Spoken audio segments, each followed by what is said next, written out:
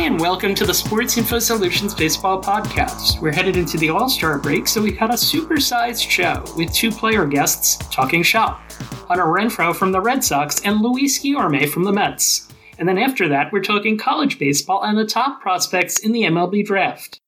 Hunter Renfroe is in his first season with the Red Sox. He had a nice bounce back from 2020 when he struggled a bit with the Rays. He's looked good at both the plate and in the field. 5 defensive runs saved at the time that we're taping this. Hunter, thanks for joining us. Your admission ticket to the interview, we like to say, is we always ask someone to give us an early memory, as in, when's the first time in your life, whether it was as a little kid, high school, Legion, whatever, that you can remember making a really good throw? It's funny. I always was a catcher growing up. So I was number one a catcher. Then I would go in the outfield on my days off, basically. So I was a catcher all the way up through high school into my college career. So I really prided myself into throwing guys out from the home plate, second base, third base, you name it. And obviously, when I got to play the outfield, it was always just a plus to throw guys out at home or second or third or whatever. As far as throws I can remember, there's quite a few of them in college that I really remember and make good throws in the College World Series, something like that. So none in particular that came up to mind, but there's obviously numerous ones. What's your defense origin story? Like, where did you learn the importance of it growing up? How did it factor into how you played? And I imagine as a catcher, there certainly was a lot that you had to learn. Yeah, I was a catcher, obviously, I said, and defense was huge. Obviously, when I was going from high school to college, I was out competing everybody in high school. And obviously, when I got to college, I had to become more of a all-around player and really focus on my defensive prowess. My sophomore year, our center fielder went down, so I had to go take hold center field, and our coach came up to me and was like, "Hey, Hunter, we kind of need you to play center field." I said, "Done. I'll go play center field. I'll do whatever you want me to do." And that's kind of where my outfield story kind of began. And I really took pride in trying to get best, as good as I could in the outfield, as far as that. And it really took some time to really focus on the throwing aspect, because if a guy went, I wanted to throw him out, So I was airmailing balls, I was throwing balls all over the place. And it really took quite a few years for me to really figure out, like, hey, Hunter, just, throw it to the cutoff man, get the ball down. You can get a lot of assists on the backside if guys trying to advance from first to second. If you, get the cutoff man, the guy redirects the ball and gets the guy out. So, that's a lot of big things that I didn't really understand when I was young, but have come into play here past few years. You're someone who now has a track record at the major league level, particularly in our statistic. 2 years ago, you had 19 defensive runs saved for the Padres, and that was a big jump from what you had previously. Was there something that you did heading into that season that made you a better defender? We really worked hard at spring training on our defense. We knew going into that season that we were going to have a very good outfield. We wanted to show it off pretty well, as much as we could. And it kind of all fell into play. I robbed some home runs, took some balls away from guys, and I threw a bunch of guys out that year and was up for a Gold Glove. And, it didn't happen for me, but, I think kind of all the things kind of fell into play. You can, if you go up there and you rob a 3-run home run, like you said, it's probably 3 defensive runs saved right there. As far as that, all things fell into play. I made some good plays in the outfield. Got lucky on some balls that probably should have been homers that I was able to catch or handle off the wall. And it was just, like I said, hard work pays off. And, we worked our butts off the spring. This is your first year in Boston. And I'm curious from a defensive perspective, how the right field triangle and the corner are treating you. It's fine. Like I said, it's not too bad. It's more of like a center field to me. It's big. It's vast. You got a lot of room to cover. And, as far as like the balls down the line, you can't just go in, glove first and just make a play off the wall. You got to kind of have to read the ball off the wall and kind of just take deeper routes toward it and hope it bounces your way. But, other than that, it's just, like I said, it's just big. You got to play the ball in the air and really run the ball down in the gap and hope that your center fielder is hearing you over 40,000 people in the stands and you don't collide in the gaps. It's interesting, like I said. It takes a lot to cover, but it is what it is. What about the corner? You had a catch earlier this year. In fact, it was right at the very beginning of the season. You had Tom Murphy of the A's. Can you tell us anything you remember about that one? That little wall, I think I tell, all the guys that ask me, about my defense stuff. It's like, yeah, I go all out. I'm going all out no matter what. And I'm probably going to end up over that little wall more times than not. And that little wall doesn't really scare me anymore. Like when I was younger and I was scared of the wall, I was scared of going to break a bone or break an arm or something like that. I was like, Now, if it happens, it happens. I'm just going out there at full steam and try to run as many balls down as I can and try to make great plays for my pitchers and help the team win. Is there a safe way to run into the wall? Now, I say that with you having done it in a couple of instances. You did it once against G-Man Choi. You did it once against Austin Hayes. We've talked to Kiermaier about this specifically. I'm curious, for a guy who's a little bigger than Kiermaier, what it's like to run into a wall and how you handle it.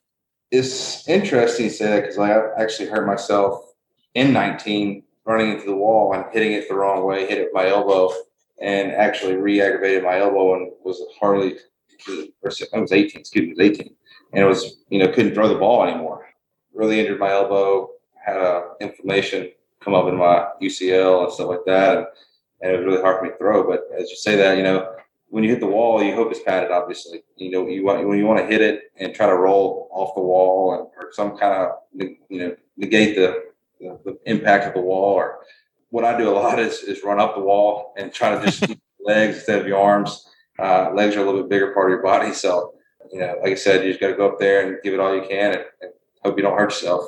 Dangerous living, certainly, out there in the outfield. So StatCast measures a bunch of different things, and you rate above average in a couple of areas. One is the initial read of ball off the bat, and then two is the burst period, which is from 1.5 to 3 seconds after the ball is hit. You're a big guy. You're one of the bigger outfielders in baseball. What are some of the things that you do to make up, to compensate for the fact that you're not necessarily a burner? Like I said, I really worked on my first step quickness. First step being as accurate as you possibly can make it towards the ball, toward the flight of the ball, toward the end position of the ball. And I think that's kind of what I struggled at when I first came into the league is my route efficiency more than anything. Is making sure you read the ball first and then making your initial jump toward the ball. And I think that's what I really kind of focus on, even in like BP right now. When we go through BP and stuff like that, is taking the first step, making sure it's accurate and to the point where that you want to run. And so, where people get in trouble is you take a step and take it over your right shoulder, and the ball ends up over your left shoulder, and you turn around and make circles, and the ball ends up, on the ground. And that's kind of what happens to me when I was a little bit younger in my career. And now I just try to focus on making sure it's the right way and trying to make sure all my practice is done the correct way. All right, I want to touch on a couple of other throwing things before we let you go. We wanted to talk about your arm, and I wanted to talk specifically about a throw that you made on Matt Chapman. That was ridiculous. I saw it last night for the first time.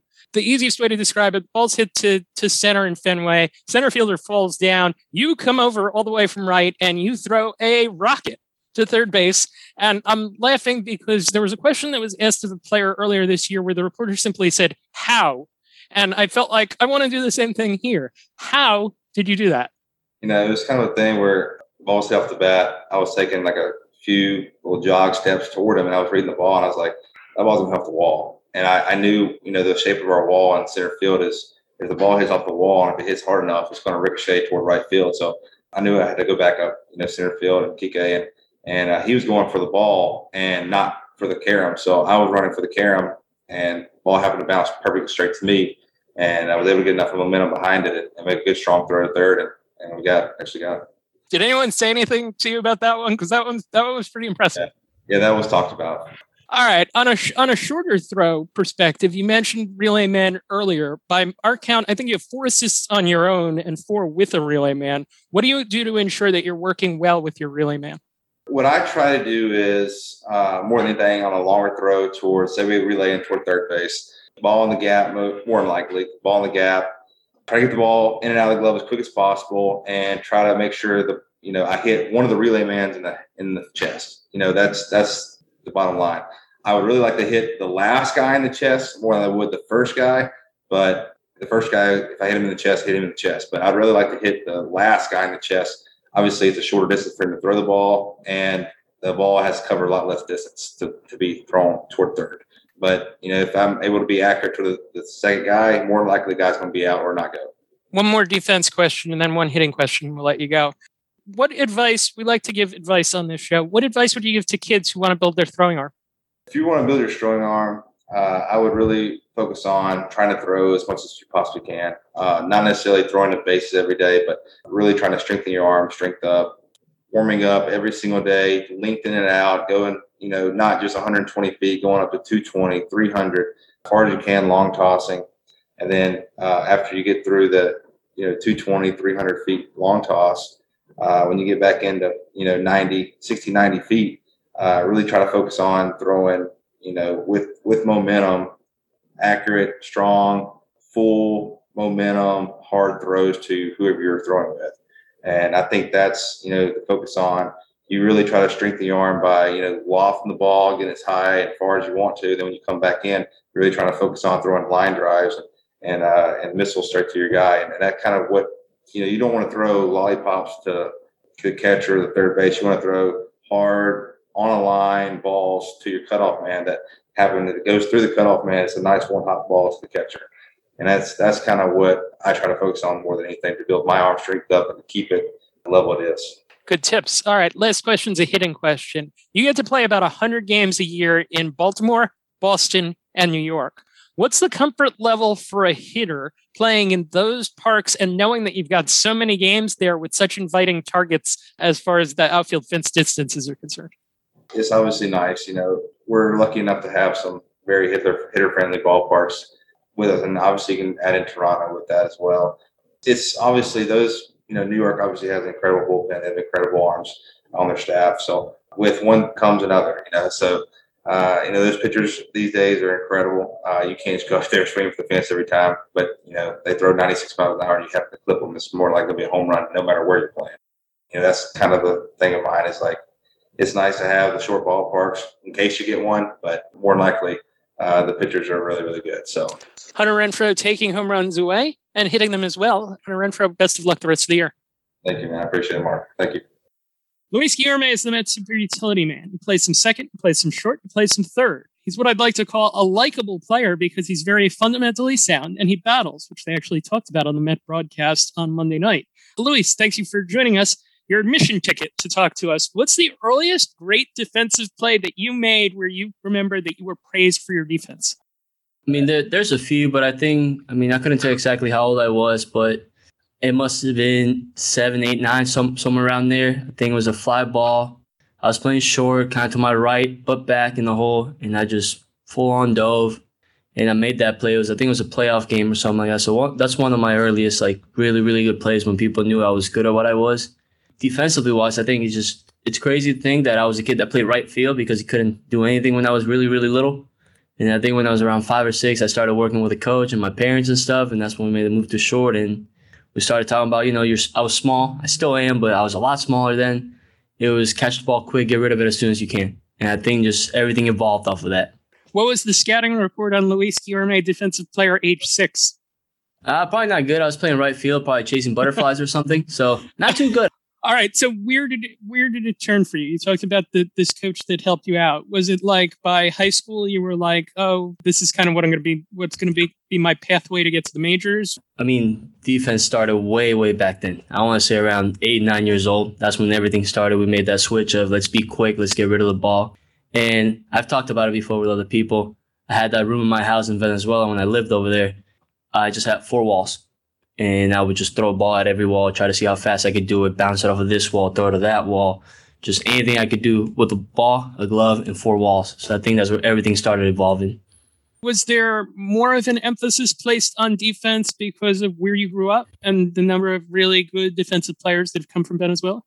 I mean, I guess you could say so. Like I said, I was always a small guy, put the ball in play, but then also I was there to play defense. It got to the point when I was really young that I could pitch too, and I was one of the better players I could pitch, but the coaches didn't like taking me out of the infield to put me in. They'd rather have me out there. So, I think it just evolved that way where defense was always in there for me. And, it got to the point where I want to say maybe 2, 3, 4 years ago where I worked less on my defense in the offseason now and focus more on my hitting because I feel really good at where I'm at. But it was something that I worked out till I was 22, 23, where I felt comfortable enough to say, all right, I can stop working on this so much, stick to other things. What was the biggest adjustment that you had to make on the defensive side once you became a pro? For me, I was always quick. I worked with our fielding coordinator when I was in the minors, Kevin Morgan. And, we butted head a little bit at the beginning. We were on the same page, but his thing was you still can be quick. Now you just got to make sure you can be as quick as you can, but still be under control. So everything I've done since then, I think it was about my second or third year in pro ball in the minors, is when I started practicing. I still do it up to this day. I go as fast as I can, but under control during practice. Because when it comes to game time, I can always slow it down. But speeding it up is when I get in trouble. I want to go as fast as I can to know how fast I can go in the game and still be under control. I don't want the game to speed up on me. I want to slow it down. So that actually takes us to, we typically talk shop with players. We bring up some plays. We ask players to describe them. One that I wanted to bring up, and you talk about being fast and making plays quick. Nobody throws Cedric Mullins out on a bunt. That guy always gets hits. Something like last year, I want to say he was like 9 for 9 or 10 for 10 going for bunt hits. And you threw him out. Do you remember that play? What do you remember about that play? I do. It's funny. He, I was playing in that third. They told me he bunted. I knew he was fast. But I was playing him at the edge of the grass, He actually dropped a bunt down in the first inning, and he actually got a hit. I just ate it. It was a perfect bunt, but I was playing a little bit farther back. So the next at-bat, I said, he's either going to hit it through me, but he's not going to get on with a bunt again. So I played a little bit more in. Like if the edge of the grass was behind me, I want to say I was about 10 feet in front of it. And I just crashed right away. I didn't even think about it, whether he was swing or not. I was just like, as long as he doesn't get a bunt down, I'm happy. So that's what it was. I think I just got a good jump on it. Feel the ball the right way, feet were set where I wanted to, and had a good throw on it. What's your approach to defending bunts generally? I think it depends who's bunting, depends who it is. We play a lot of shifts, a lot of stuff. When it's a guy that can bunt and that can run, I want to make him uncomfortable. I don't want him to think that he can do it. Because let's be honest, like I said, I got Cedric out that day, but 9 out of 10 times he's going to be safe because of how fast he is, no matter what I do. So I don't want those guys to drop a bunt down. Now, if I'm playing in the shift and there's a guy that can't bunt really well, it doesn't move too well, I might just give it to him, give him a little bit, make him, if you want to bunt it, go ahead. If you're a big guy that's here to hit home runs and you want to drop a bunt down sometimes, go ahead, get to first base, and then we'll just get a double play ball. We have guys that are good at that. So it just depends on the situation, on the batter, Second play I want to walk through was a very impressive one. The relay throw on a play where Jake Marisnik tried to score from first on a single into the gap in the 9th inning of a 1-run game. He paid a price for testing your arm. You threw a strike to home. You threw the guy out at the plate. That was an interesting play as it developed because I remember watching it thinking, he's going to try and score. I'm curious if you can walk us through what your thought process was on that particular play. Knowing he was at first base, any ball in the gap, any ball on the line, he's going to try to score. The spot the ball was hit was a perfect spot for us where you have him at first. He's for sure going first to third. So the first thing that comes to mind, which we always talk about, and it always happens, is keep the runner at first. You don't want that second and third. You want to keep the double play alive. So when that ball's hitting that spot, I can line up exactly in between throw to second or throw to home. So that helped us out a little bit. So in my head, when that ball's hit, I'm thinking he might go home, but until I hear otherwise, we're going 2.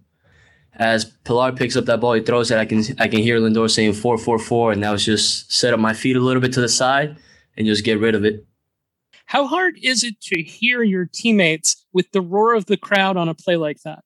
It's hard. It's happened sometimes where I can't hear anything. I mean, it happened to me last week in Atlanta. I couldn't hear anything. I just went and made the one play that I thought I could do. So Lindor, being a double cut, he's pretty close to me in that situation. And it's one of those plays where I'm looking to hear him, where there's other plays where you might just be focused on the play and you don't go it.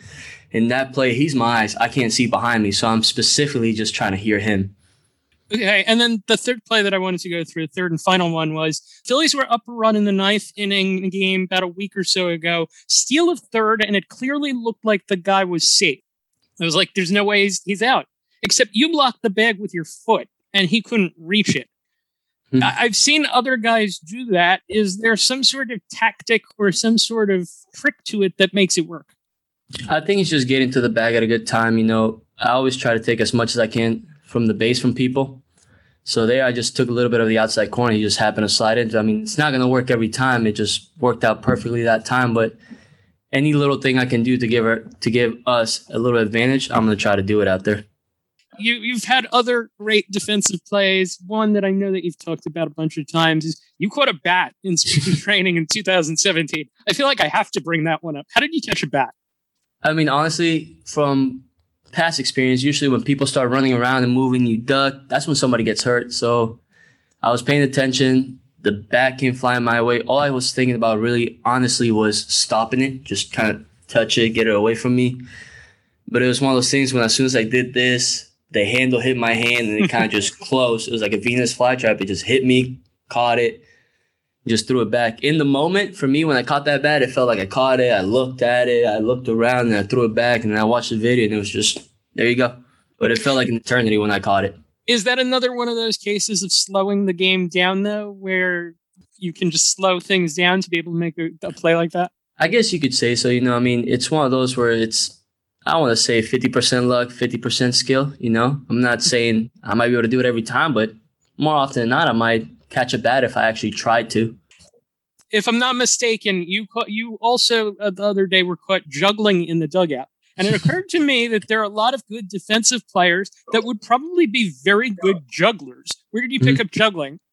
I think I was just messing around with the house, really. I'm a guy that when I see something, I want to try to do it. I'm going to try my best to do it. So it just took a while. I started with 2 balls, 1 hand, and mixed the other left hand, and then started just little by little messing around. So, were you aware that you were on camera for that? Because they were talking about it on TV. I didn't know till I was still on the injured list back then, so I went inside just to get something.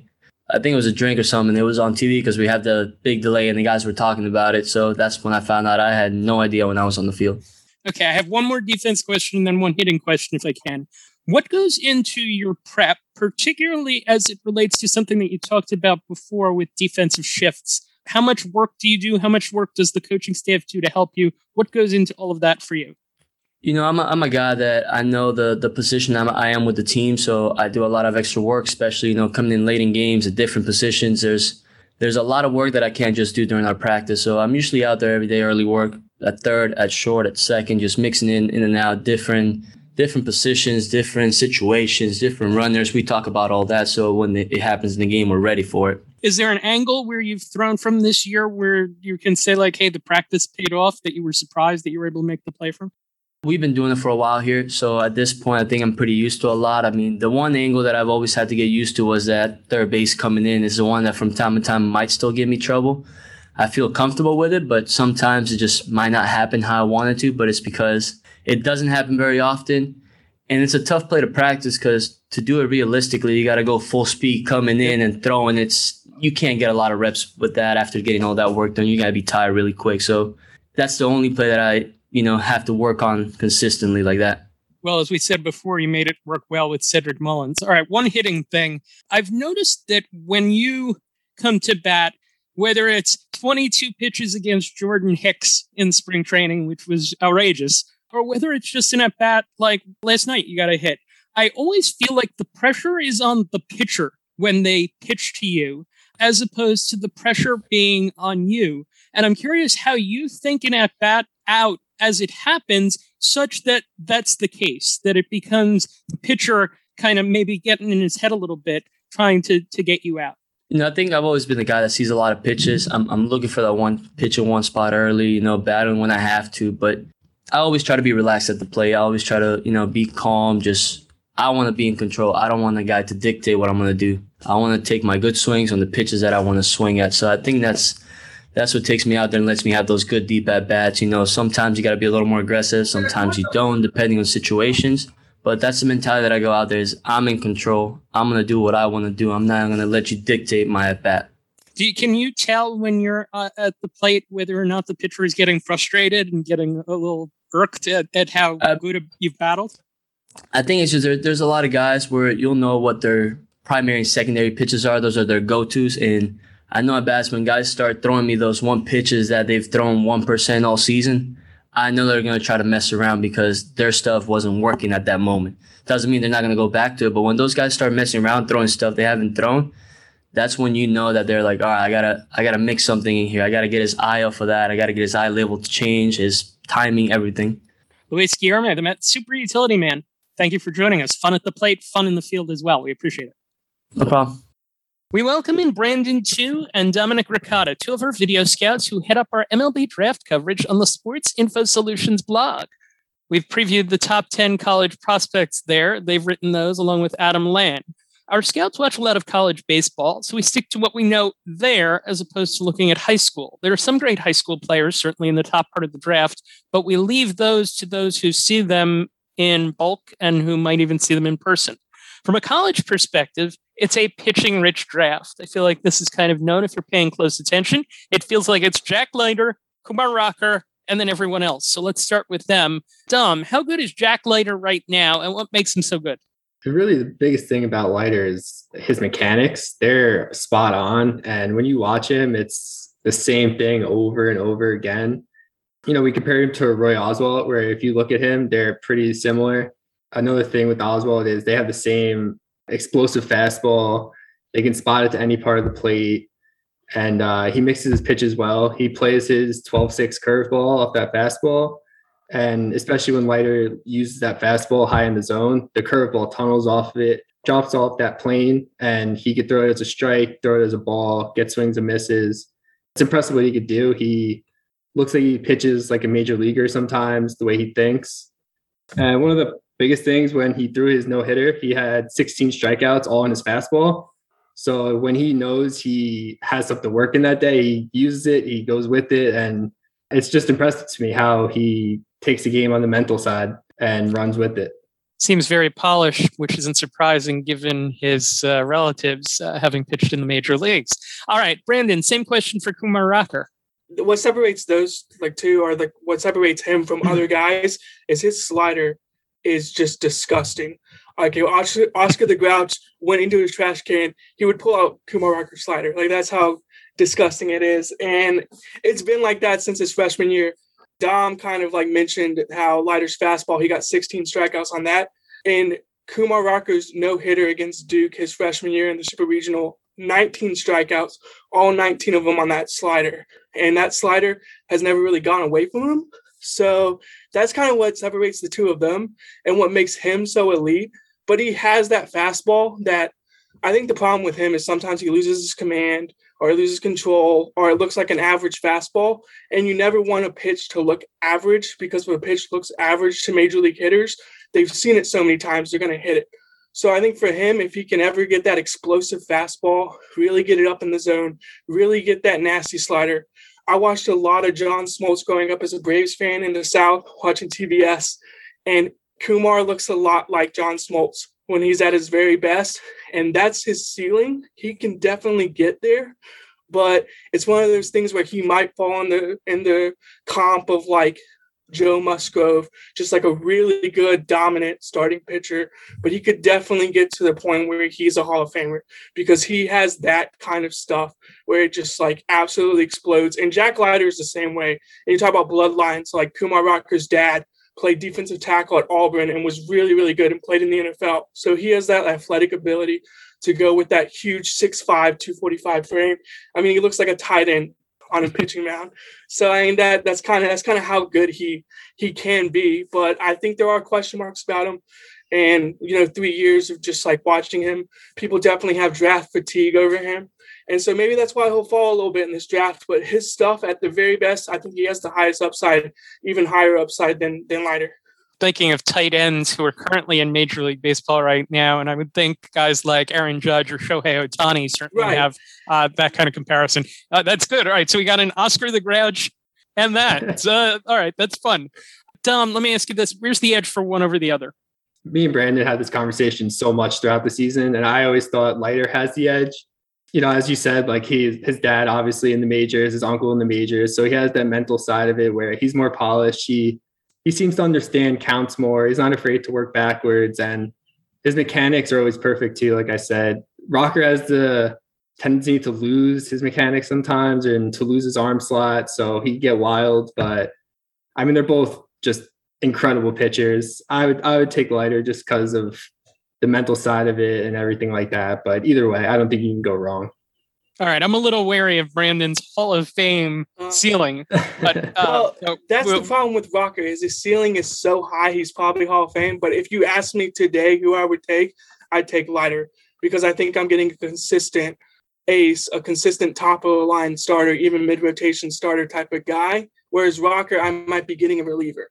And that's where it's kind of worrisome. But I just saw some footage of Brad Lidge before we got on. His slider is just as good as Brad Lidge's slider was when he was striking guys out. And that's how good he can be as a reliever. So he can be even a high ceiling reliever.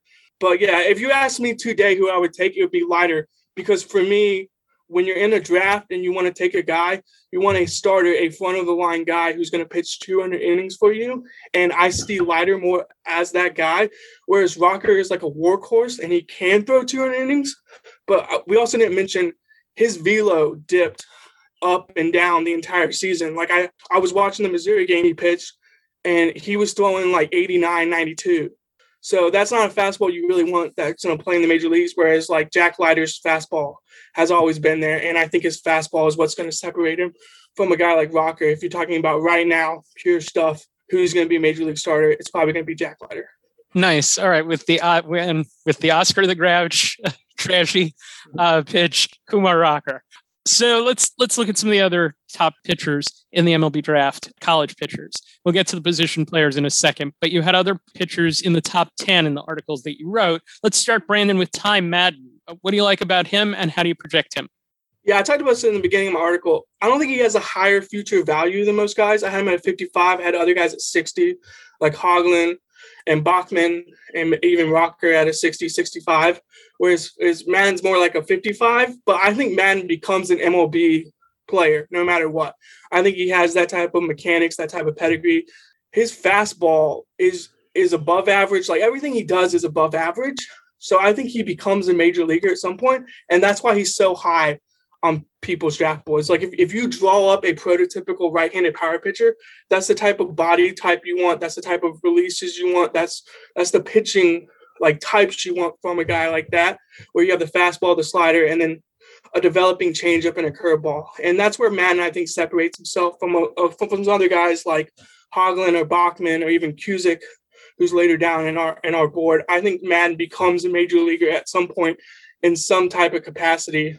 I do see a lot of Carlos Carrasco. I had him as a ceiling for that. I think if he does everything right, he can become a Carlos Carrasco type of guy. But he might not make an all-star. He might just be like a really solid pitcher. And that's what you want when you're drafting in the top 10. Look, if you can get a guy who's going to throw in the middle of your rotation, you're doing something right. So I think Ty Madden is one of those guys. And he'll go early on draft day, July 11th. Nice. All right. So let's move on to another guy that you took a good close look at. Sam Bachman has 2 grade 70 pitches, 70 grade. He's from Miami of Ohio. So introduce us to him. The 3 spin profiles, the gyro spin, where guys are trying to get on the side of the ball and really like spin it like a football. You're really not trying to get like the movement, like the 0-0. You're trying to get 0-0, like horizontal, vertical, and then you're letting gravity like do the work. And I would say Rocker's slider is better than Bachman's. But look, if Rocker wasn't in this draft, if he didn't have the Oscar the Grouch slider, like we'd be talking about Bachman's slider being just the filthiest thing we've seen out of college from any guy this year. So Bachman's slider is going to make him a major leaguer, I think, too. The problem with him is reliever risk. He has to develop that changeup, and he doesn't throw it enough, but it does have tendencies of like, I saw some people compare it to, and even his coaches compare it to Luis Castillo.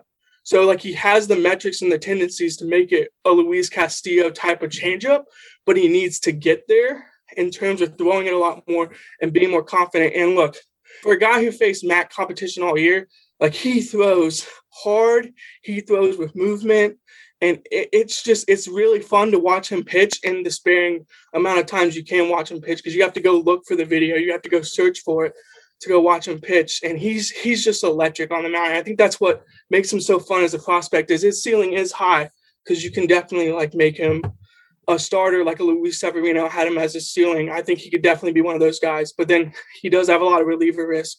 He'll probably end up being a reliever if he doesn't figure out that third pitch. Nice. All right. So mid-major guy makes good. What about Gunnar Hoglund? Hoglund, I just love the control. Watching him pitch is like artwork. He kind of paints every corner. He throws a really good slider. He throws a good changeup. It's just everything is like succinct. He's a lot like a guy we might talk about later, like Jordan Wicks, who just everything looks really good. The problem with him is he was a top 10 pick no matter what.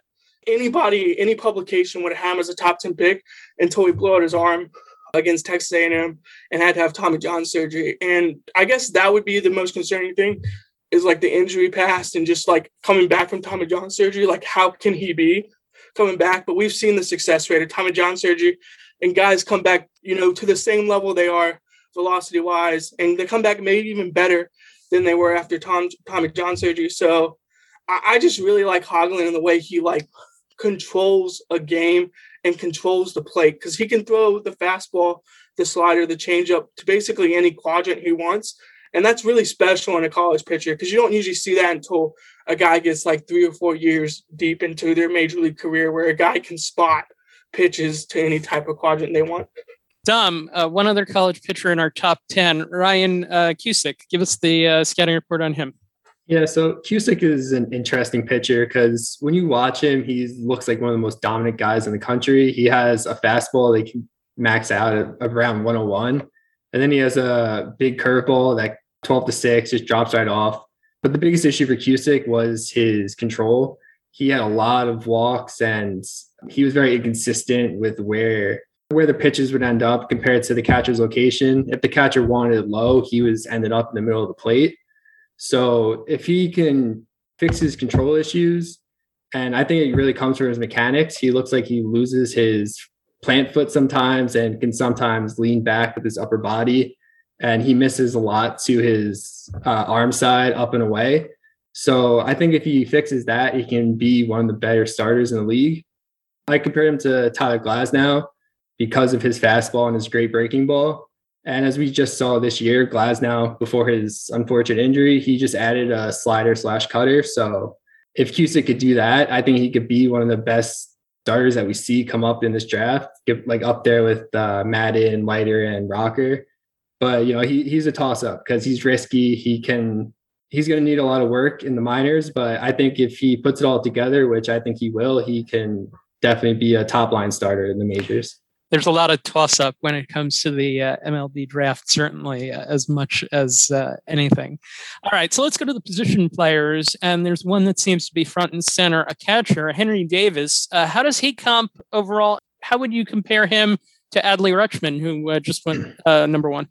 Him and Rutschman, they're basically the same size. Davis is 6'1", 210, and Adley is 6'2", 220. But the biggest difference is Davis can't field. Behind the plate, he's a bit of a liability because he's so big. He has issues moving laterally. He has issues getting down to block balls in the dirt. When there's no runners on base, he will be on his one knee trying to block pitches in the dirt. But as we've seen in the majors, it's not really working out for a lot of catchers like that. There's more pass balls, more wild pitches. At the plate, Davis is an absolute monster. He crushes every ball he touches and he barrels it up. His contact is great. He has very good bat to ball skills. I think even better than Adley Rutschman's, and his raw power too. It shows in the game when he hits it. It just sounds different off the bat. The biggest issue for him is that his barrel is flat through the zone, where a lot of teams nowadays want the barrel to be coming up through the zone, get more fly balls, which Rutschman does very well. He has more of a lift to his swing. So if Davis can do that, I think he'll be able to hit even more home runs than he did in college. But we'll have to see if he grooves his swing like that. I like the flat swing, but some teams don't. So we'll have to see what happens as he progresses. Let's move to another player that's in our top 10. We have 4 position players in the top 10 that we're going to discuss. Sal Frelick. Brandon, what's your take on him? I think Adam talked about us in his scouting report. He just oozes athleticism. He's an athletic guy who, when it push comes to shove, he can hit the ball. And I think that's what's going to carry him to the majors, is he can just flat out hit. And he'll play good defensive, outfield, second base, wherever you put him, he'll be fine defensively. But what's really going to put him on the major league level is his ability to hit the ball. And he's always been able to do that. Whether he was his freshman year at Boston College up until now, he's always been able to hit the baseball. And so I think scouts are a little less worried about like, oh, is this guy going to hit at the major league level? Because I think he'll be able to hit no matter what. It just comes down to how high can that ceiling get for him? How high can he go in terms of being a hitter? But his defense is going to be good. His glove is going to be good. And you could put him anywhere on the field, maybe not first base, but outside of that, like anywhere. And he will play a good defensive position. He'll play good defensive second base, center field, right field, left field. It really just comes down to the fact that he can flat out hit and rake. And if it wasn't for Henry Davis, he'd probably be the best bat in college right now. And I think that's what makes Davis so special. It's like he's a hitter who's at the top as a catcher. And, Fraley kind of plays that premium position too. Like he plays a center field or second base where you want a guy who's able to hit at those positions because it's hard to find guys who can hit at those positions. Frelick's most flashy tool is his speed. His outstanding plate discipline is perhaps his most exciting tool, wrote Adam Land, who did the scouting report for us. Yeah, and that's the thing, too. Like, he walks a lot. Like, his OPS is going to be so high. And, yeah, his OPP is going to be high, too. So he's a very patient hitter as well. And I think Adam highlighted that a lot. Sounds like a very likable player. All right, Matt McLain. Dom, what do you got? McLain, he was one of my favorite players to watch this year. He has a very old school approach at the plate, and I love to see that kind of stuff. He's just looking to hit the inside of the ball, put the ball in play, and he's not trying to lift the ball. He has a great approach at the plate. You could tell when he takes pitches, he's very sure he wants to take a pitch. He's not in between when he wants, whether or not he wants to swing or not. In the field, he's great at shortstop. He is on the small side, so he's around 5'10". So I don't know if he's going to be able to stay at shortstop. I predicted he's probably moved to second base, but at his time at UCLA, he played short. He played second base a couple times, and he played center field. So he has utility tools, and I think his bat and his contact rate is gonna bring him to the majors very quick because he's very low risk. You know where you're getting with him, and he's just great to watch. He's very refreshing to see in this time of lifting the ball and trying to hit home runs at every at bat. Amazing bat to ball skills, low risk. I think there are certain teams that will certainly lean that way. All right, one more in the top 10, Jud Fabian, which was written by Adam Land. Dom, what do we know about him? Jud's like a 5-tool player. He could field. He's fast.